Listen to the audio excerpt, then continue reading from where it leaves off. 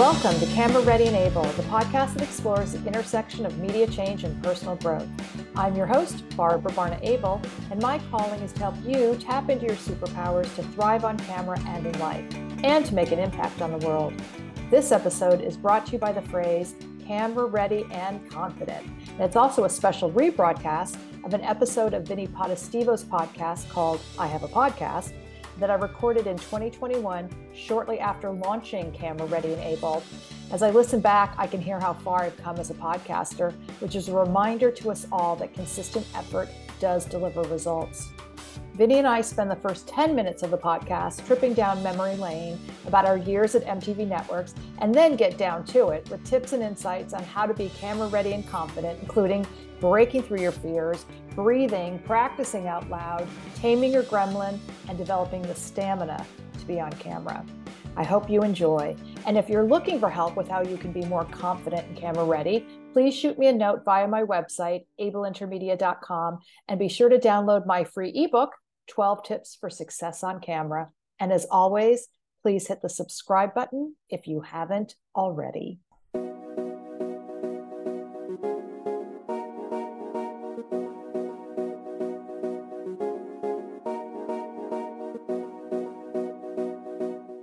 Yo, and hello. Welcome to an extremely exciting episode of I Have a Podcast, the place in the podcast universe where I get to have conversations with super cool people about things that matter, like fashion, media, technology, culture, casting, production, content, repeat, rinse and repeat, and someone who knows that rinse and repeat hustle. She's a true pioneer in talent casting and development. I'm excited to have her here on our podcast. I'd like to introduce y'all to Barna Abel. Thank you so much for having me, Vinnie. Thank you. Thank you for joining us. Thanks for sliding us into your calendar and your extremely busy calendar, helping some really cool companies do really really change it. You're really changing what's happening. You're really changing how talent development is happening. Look at the social. It's not even social media. It's how do you describe what you're doing right now, or the clients that you're working with? Broadly, I really describe it as I help people of impact make an impact.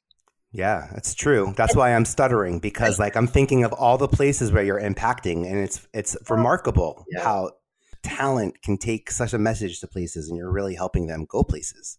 Well, I really want to be clear though, being a person of impact is a mindset, and anyone can be a person of impact. That's really a choice that you start to see yourself as a leader, that you're, the shepherd, not a lamb. Teachers are people of impact every day, right? Good friends are people of impact. Our faith leaders are people of impact. Our coaches, not just influencers or famous people or celebrities. So it's really actually how you approach life. And so that's what I love to do. That's kind of my calling, is to help people sort of tap into their superpowers. When did you get called? When did I get called? Oh, that's such a good question. Well, in some ways you think maybe I got called as a kid, because I was a little bit like Lucy from Peanuts, hanging my little shingle.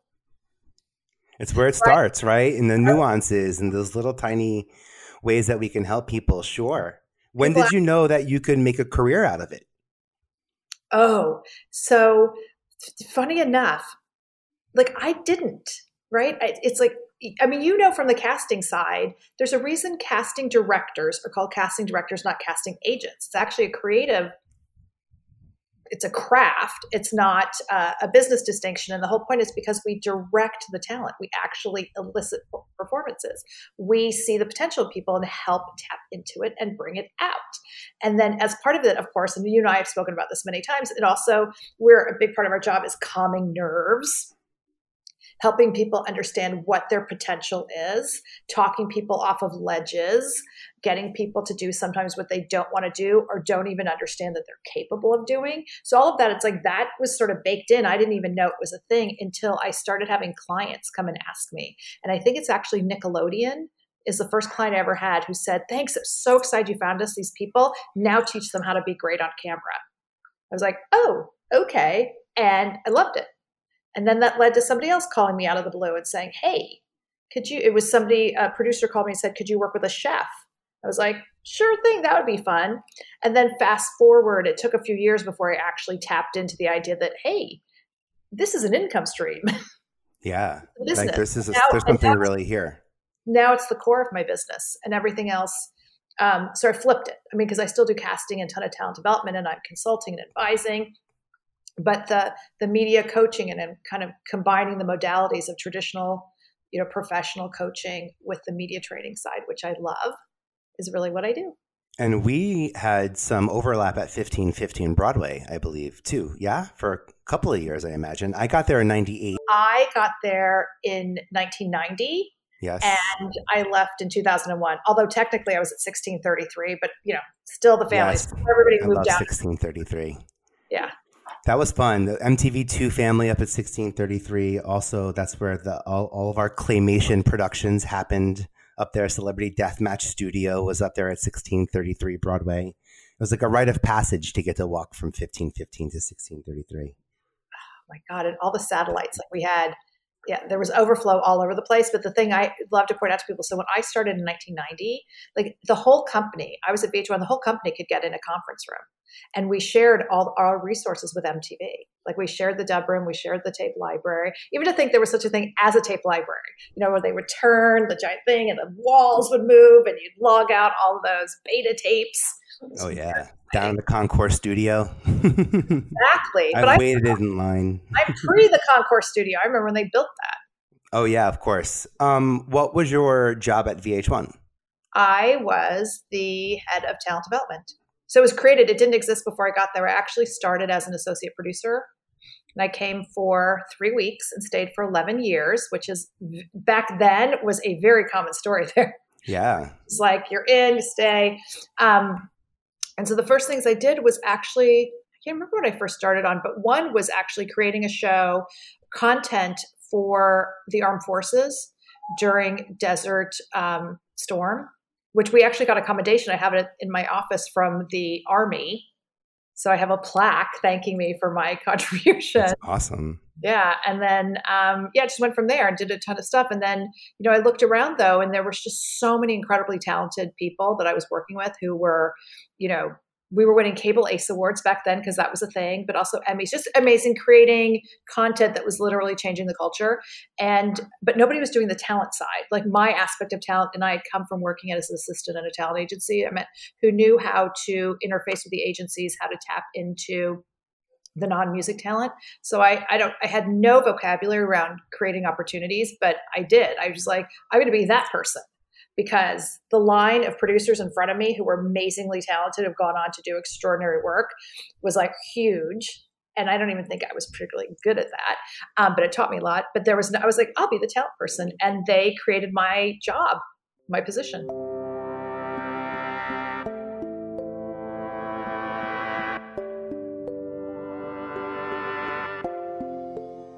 Voiceover talent, guest bookings.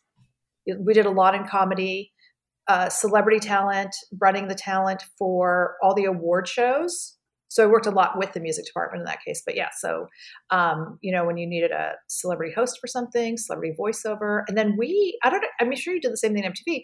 We dipped our toes into all sorts of genres. So we did animation, scripted TV, dipped our toes into movies. And I got to do all of it. Like they were like, we're going to make a movie. Okay, so you're the head of casting. I was like, fantastic. We're going to look into animation.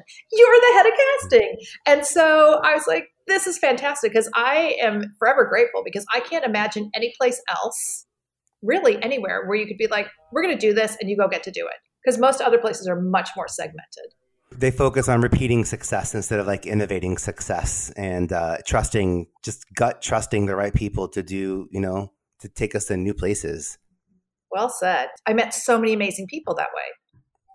It's super cool because I had a very similarly structured experience at MTV as well. I had zero imposter syndrome back then. I was like ready to take on the world. And now if you threw something like that at me, I feel like I'd get in my head a little bit and I got to shake it out and like just remind myself that everyone takes on new things every single day. I still struggle as a 44-year-old or 43-year-old, however old I am this year, I don't even know pandemic, how that sneaks in. But anyway, there was no room for that at VH1 and MTV back there. We were so busy connected to the project. Also, the people we were working with, they were very clear on their goals, I think, too. And that really helps, right? Like when there's a purpose, like you even talked about being connected and getting a plaque, from the government. It's like my first MTV gig also was Choose or Lose. So all wrapped around the presidential election. And I came straight from Fox News working on Hannity and Combs. So I used my political experience to ultimately get to MTV similarly as well. So I just love how that purpose brings us to MTV, VH1, where the audience looked for cultural cues. Like they wanted new ideas and different ways to express themselves and be themselves. And those hosts that you got to cast, that I grew up watching, and you're the OG, I'm sure, right? You must be the OG casting director for so many people. The first experience they had in casting. I put the O in OG. You're like, I'm pretty sure yeah. But you actually, I just want to tap into a couple of things that you said, because one, there really was this belief that anything was possible. And it was amazingly creative and fun. And same with you. So many of my dearest friends are people that I worked with all those years ago. I mean, we pulled so many all-nighters and didn't even think twice, like with joy. So there's that, but there's also the MTV networks back then really invested in their employees. And so I do want to kind of give a shout out to the people because of the amount of professional development I received that has completely transformed me as a person, but also impacts my career today, because this is where these things dovetail, because I was like a human sponge for this. I loved these incredible trainings. I mean, they invested a ton of money in us, and that was incredible. And that leads to the idea that anything is possible, this belief that they wanted to be a number one destination company before anybody talked about it. I was participating in diversity conversations and big meetings in the mid 90s. I mean, it was all so baked in. It was not, just think all these years later that people are coming to this now, and they were investing in it then, which was really, really important. And so then as a fun sidebar, I don't know if you got to do this with Rod, but it's like my department and I, we would just schedule meetings with interesting people because we could. And it was so funny. It's like, I was listening to Uptown Funk this morning.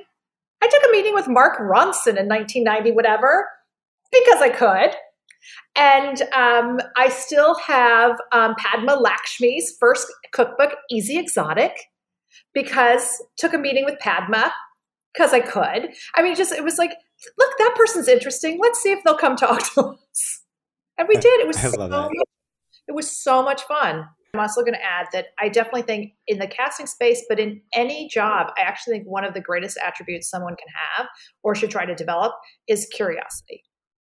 Oh, absolutely. Would you say that curiosity really kind of helped guide you through the beginning parts of your career? Like, were you looking for cues for every aspect of my career? It impacts me every day because I'm naturally curious in people and ideas. I love to solve, puzzles, and I think casting is a lot of solving problems, and not in a negative sense, like, we have disaster, but it's like, that's a puzzle, right? And you're like, how do these pieces fit together to make the best whole?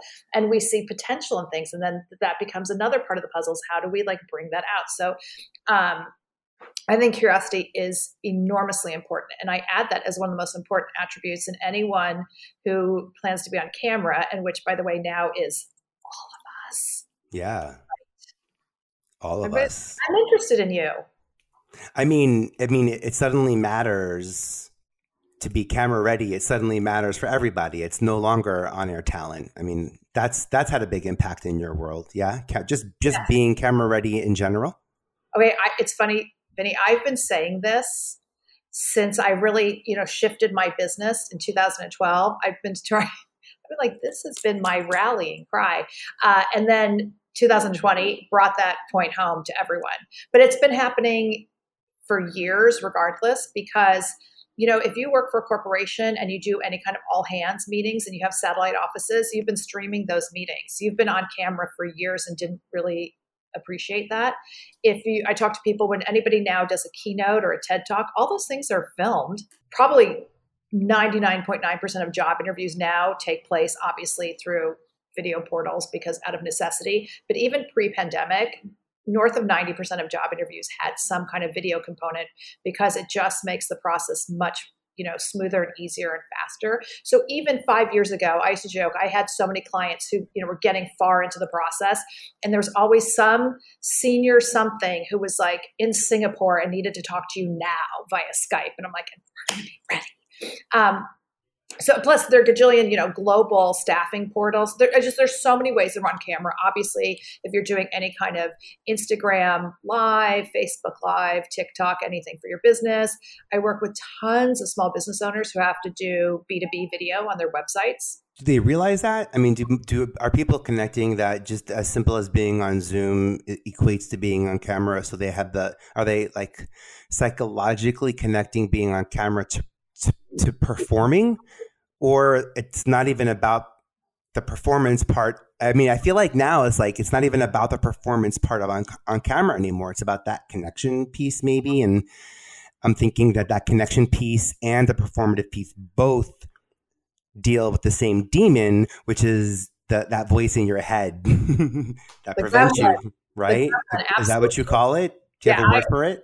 Oh yeah, that I do. There's actually a wonderful book I recommend to everyone called Taming Your Gremlin by Rick Carson. It's a really sweet, gentle book, really rooted in Eastern philosophy, but it really is about addressing that voice in your head. Our subconscious is our gremlin. And by the way, the gremlin always wins. So you have to, your subconscious always wins. So you have to be aware of it and have conversations with it. Brene Brown talks about this all the time. That's why, her thing that I love is the notion of giving yourself a permission slip. But you have to, once you get it out of your head and acknowledge it, now you start to be able to work with it. But going back to that, I actually often take the word performance out for my clients because that is like, flashpoint. Yeah. Trigger word. Oh my God, trigger warning.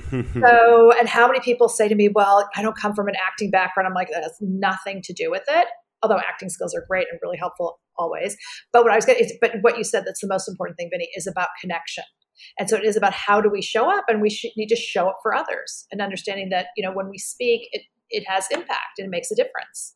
That we're not just talking to like yammer, we're talking to, move ideas forward, or support our team, or drive our business, or to connect with other people.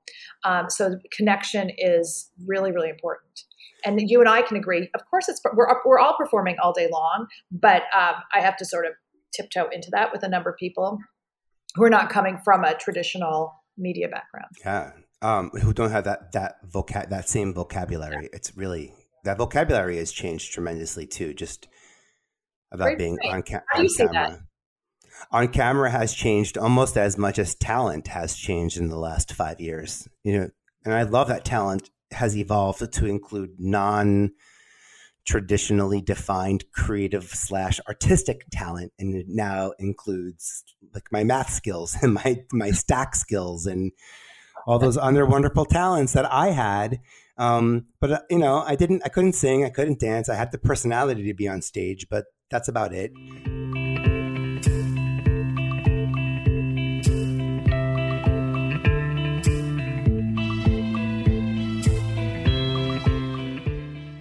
So as a casting director, as a media coach, as someone who helps executives on a day-to-day just sort of deal with being on camera, what's something that you do personally in your being prepared to go on camera? Oh, well, it's a few steps, but one, we start with, I just do a little meditation and affirmations and breath work. So one thing anybody can do is the old classic Amy Cuddy, incredible TED Talk on the power pose, right? And one of the reasons I love the power pose is it's actually open body language. And the power pose is you're standing up, with your sort of like fists tucked into like your hip almost. Perfect, right? Ooh. And just posture great, shoulders back. So it's just shoulders back. Deep breath. Feel it in your neck. depending on your experience with breath work, obviously you can do like 7-4-7 counts, but even just a big, breath in through your nose, hold it for a beat, exhale completely through your mouth. And as you repeat, you're deliberately, consciously exhaling any sort of stress and tension. The other really important about breathing just before, and I like little shoulder rolls, a little stretch. But one of the reasons we do that too is, first of all, when you breathe and engage in centered breathing, you're bringing yourself to present, right? Because Vinnie, we breathe all day long, right? Without thinking about it. We breathe all night long. We breathe while we sleep. We don't even have to, really do anything about our breathing. So as soon as you breathe with intention, it brings you to present. And so that's one of the most important things before you do anything, whether you're speaking, but certainly on camera, because you have to shift from whatever you're doing to being fully here. I am only here with you, Vinnie. I don't care about anything else that's going on. The rest of my day doesn't matter because I'm right here with you now. We all have to be able, to do that. So that's where the breath work, it also calms us down. Literally, if you're feeling nervous, it's going to bring your heart rate down. One of the other things I learned that I love is this idea, if you're really, really nervous, is picture yourself having a dial on your shoulder and just literally turning the dial down to some place that's comfortable. Because by the way, also to give everybody, to feel good about this, it's a certain amount of anxiety and nervous is normal. And that's healthy. You don't want to get to your place where, oh my God, now I've had a Xanax and I have yeah. I'm all Eckhart Tolle now. I'm hello, and now. You want to get to that place where it's okay to, it's normal and healthy to feel nervous or to say, I feel a little bit of butterflies. But then you're going to ask yourself, how do I translate this energy? So when we get into the gremlin taming, the whole aspect that is to always stop and ask yourself, how am I feeling? Right? So there's a thing from NLP that just stop, acknowledge, reframe. I think Gabby Bernstein has her version of it. It was just making a different choice. But if you just stop, ask yourself, how am I doing? And there's no judgment around that, excuse me, because we have a range of emotions all day long. But because if you're going to say, hey, I'm feeling nervous, and it's really important, the distinction between I am nervous and I'm feeling, because feelings are temporary, and I am statements are really bold declarations. So you want to remember just to acknowledge the feeling, but it doesn't define who you are. You might be, a big one that comes up to me would be I'm feeling distracted because I got all these other things going on, blah, blah, blah, blah. And so you ask yourself, how I'm going to reframe. Oh, well, I need to be focused. I need to be present. How do I do that? Oh, I'm going to do my breath. I'm going to do little stretches, maybe a vocal warm up, say an affirmation, listen to music, whatever it is that gets you right here. Yeah, and you also set intention. Sorry, go ahead. No, I love that you answered that question with sort of I wasn't expecting you to answer it with a physical solution. But you're right. Being creative it's a muscle. It's tied to your body. So the fact that you're saying let's touch base with your body and get in the physical and in the present, and now it really sort of resonates with me. For sure. Oh, and breath work is something that I'm learning. Well, and but right, go back to your voice background because you've helped me, and you're a really amazing director, and I'm super grateful. Oh, I appreciate you. But to what you just said, I think Jerry Seinfeld's a really great example of noticing that this is all a muscle. I mean, he's been at the top of his game for decades, and he performs still as often as he can. I mean, most great comedians do because that's a muscle. Timing is a muscle. It's not the idea that they're learning how to do comedy. It's the idea of staying in shape. Athletes stay in shape. Vocalists stay in shape and keep training it. So I'm always trying to remind people that we're not just talking, we're communicating. And so to understand that that's a muscle and your timing and the nuance of that is something that you need to train for, practice, and prepare for. And so the importance of that. And so, I love that about Jerry Seinfeld because I think that he's an incredible example of using that muscle and then connecting all that together. It makes sense when you acknowledge the muscle behind creativity, and then we also say play to your strengths. And it makes a lot of sense when you refer to it as a muscle to understand how it could physically be stronger. For some people who might be I don't know what my strengths are. If your hand gives you the ability to draw, that is a beautiful creative strength. I do not have that is not where my muscle strength is in my creativity. I couldn't even draw the rabbit or the turtle to go to art school in like the 80s. Like, I would even go on this stupid commercial. Like, that's all I had to do is draw a rabbit. I didn't even pass. I think it was a squirrel back in my day, but I'm right there. Squirrel. See, they dumbed it down. They put big ears so I couldn't. Wait, but Vinnie, I want to actually also acknowledge something that you just said, was to actually think about this notion about muscles. So one thing is when we learn how to do something, we have a basic understanding. So I also want to introduce the notion for everyone of scale. Like when you get to a place, because it's always about mastery and lifelong learning, right? And then we're constantly, so it gets incremental. So you may get to the place where you're really amazing at something. So you're looking, it's like, what is it if I'm at like an 8? What's a nuance to get to like an 8.25? And the constantly shifting, and to remind people, some of the most accomplished, talented, amazing, impactful people I've had the privilege to work with prepare the hardest, and they are constantly looking at those nuances. And, if you follow sports, I think that's a great way to visually see the metaphor that, Tom Brady, whether you're a fan or not, certainly the GOAT. He did not sit back and think, I'm the GOAT and I'm just going to, walk to Tampa, from my house and go win a Super Bowl at 43.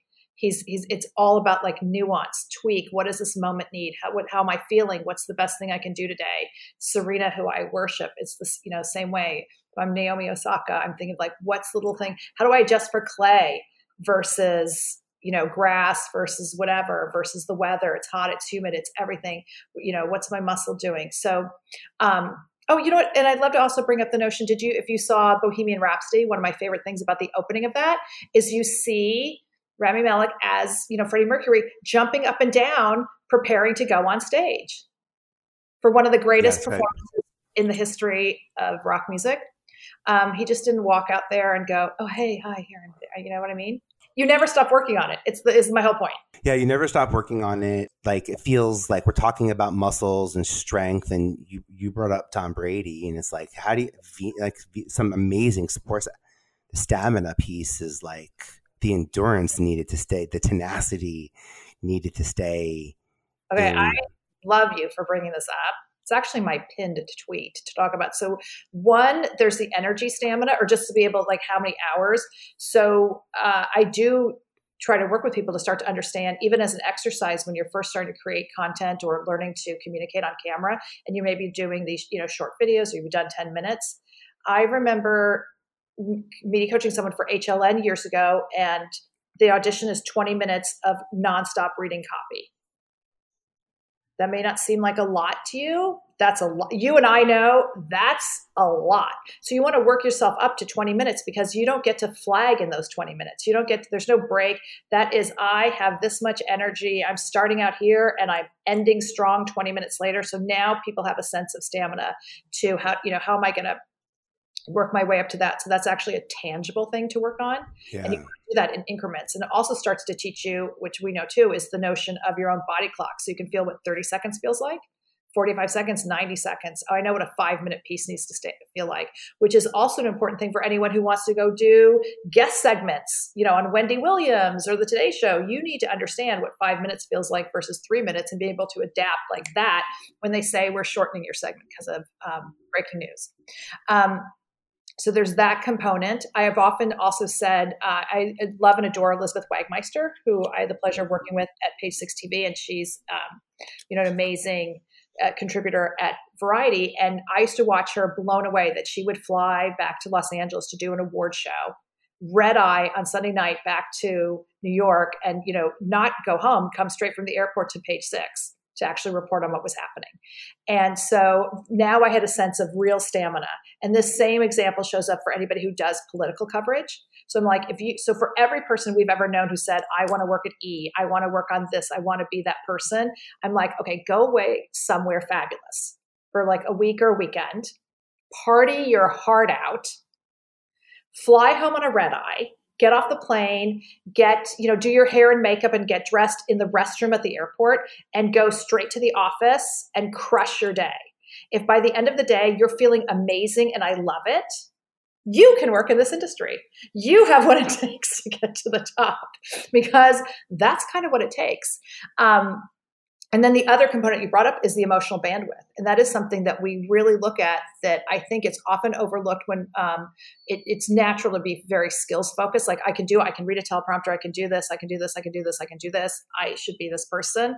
And I got to tell you, when you get to the final callbacks or you're meeting the senior executives or the deciders, we're looking at your emotional bandwidth. And that's a different kinds of stamina. Yeah. What does that mean?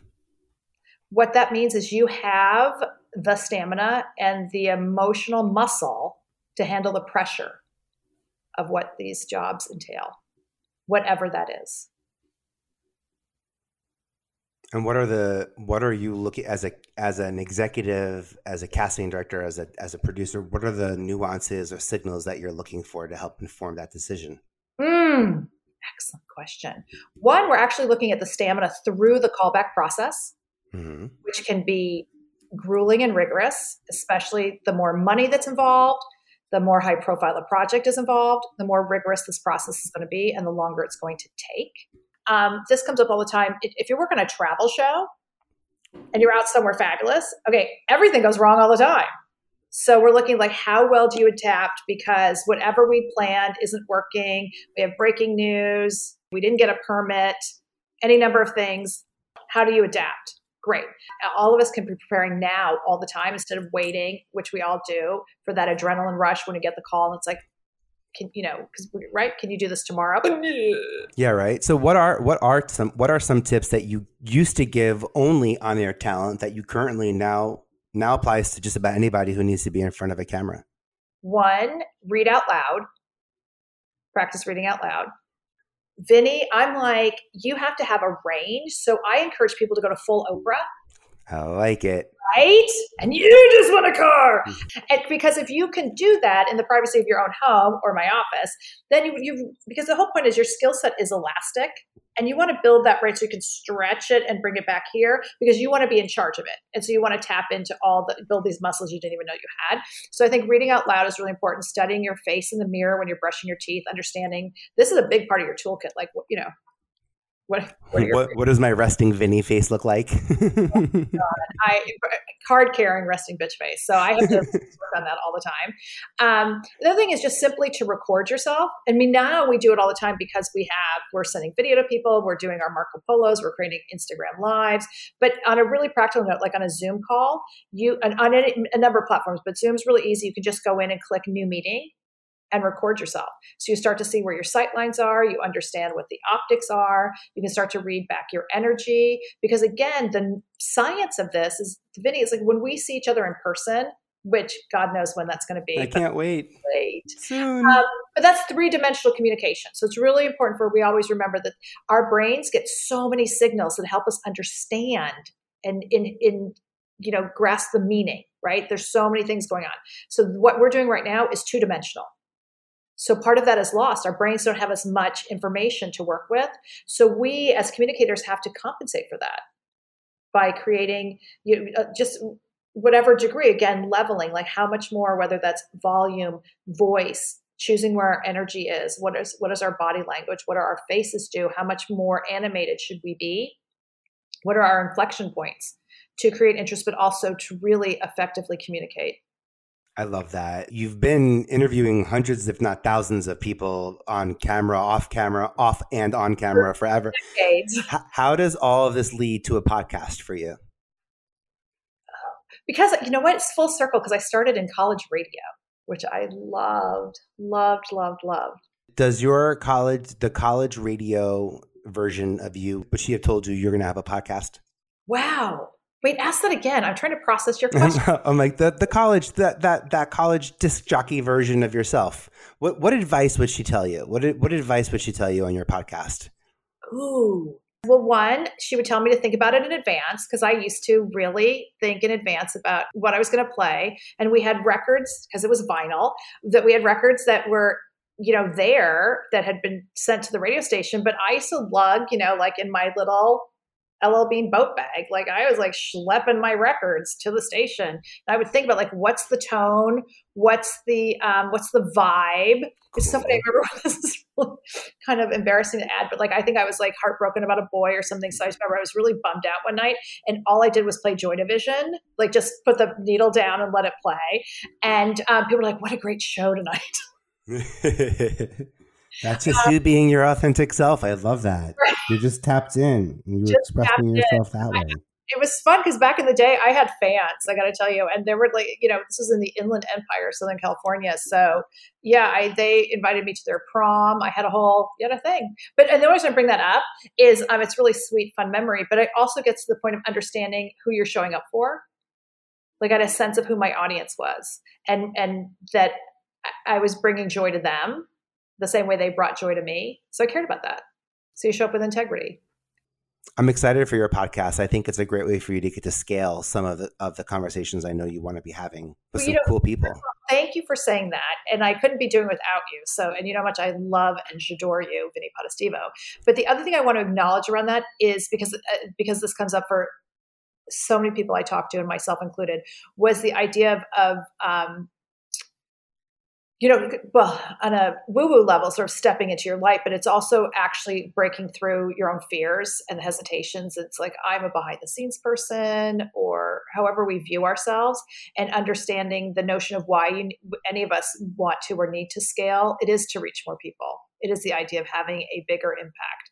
And I've had to talk myself through and coach myself through why I'm doing this for that reason. Cause it's like, I'm a card-carrying introvert. I am actually naturally shy, which most people wouldn't believe because I wasn't raised to be shy. It was sort of like, you're not allowed to be shy.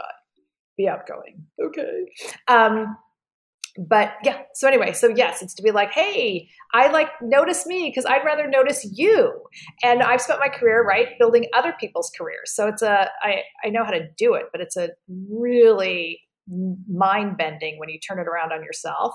As I think you know. It's a lot of work. I mean... What is this work, though? It's like... But I love, you have to go back to some of the physical components to it too. And you have to remember that as much work as it is, it's exercise. So like committing to creating if you want to be on TikTok, committing 15 minutes a day to TikTok is literally the same thing as saying commit to 15 minutes of cardio at the gym. You have to build the muscle memory. You find these ways to start making and creating easier. And I like being able to help people find just easier ways to just tap into their strengths, and you've got a lot of them. So I'm excited to get them on tape and get them out there. But I love that you just said that too, because I asked, that's a perfect metaphor, that going to the gym. I often open my intro classes, especially back in the day, I'd ask, for a show of hands, how many how many of you guys work out?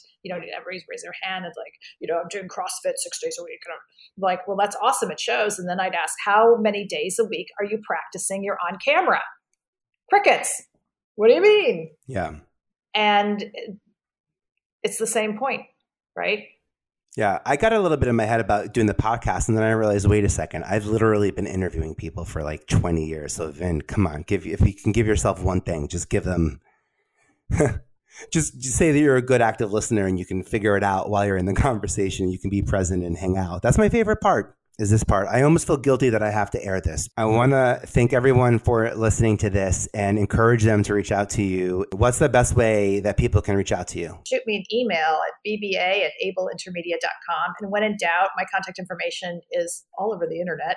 But you can go to my website, which is abelintermedia.com. Barbara, I appreciate your time. Thank you so much for this. Oh, j'adore you, Vinnie. Thank you so much. Thanks for listening to I Have a Podcast. For more information about today's episode, visit us at ihaveapodcast.com. If you like what you've heard, follow us or subscribe to be notified of our next episode. And we appreciate any kind reviews.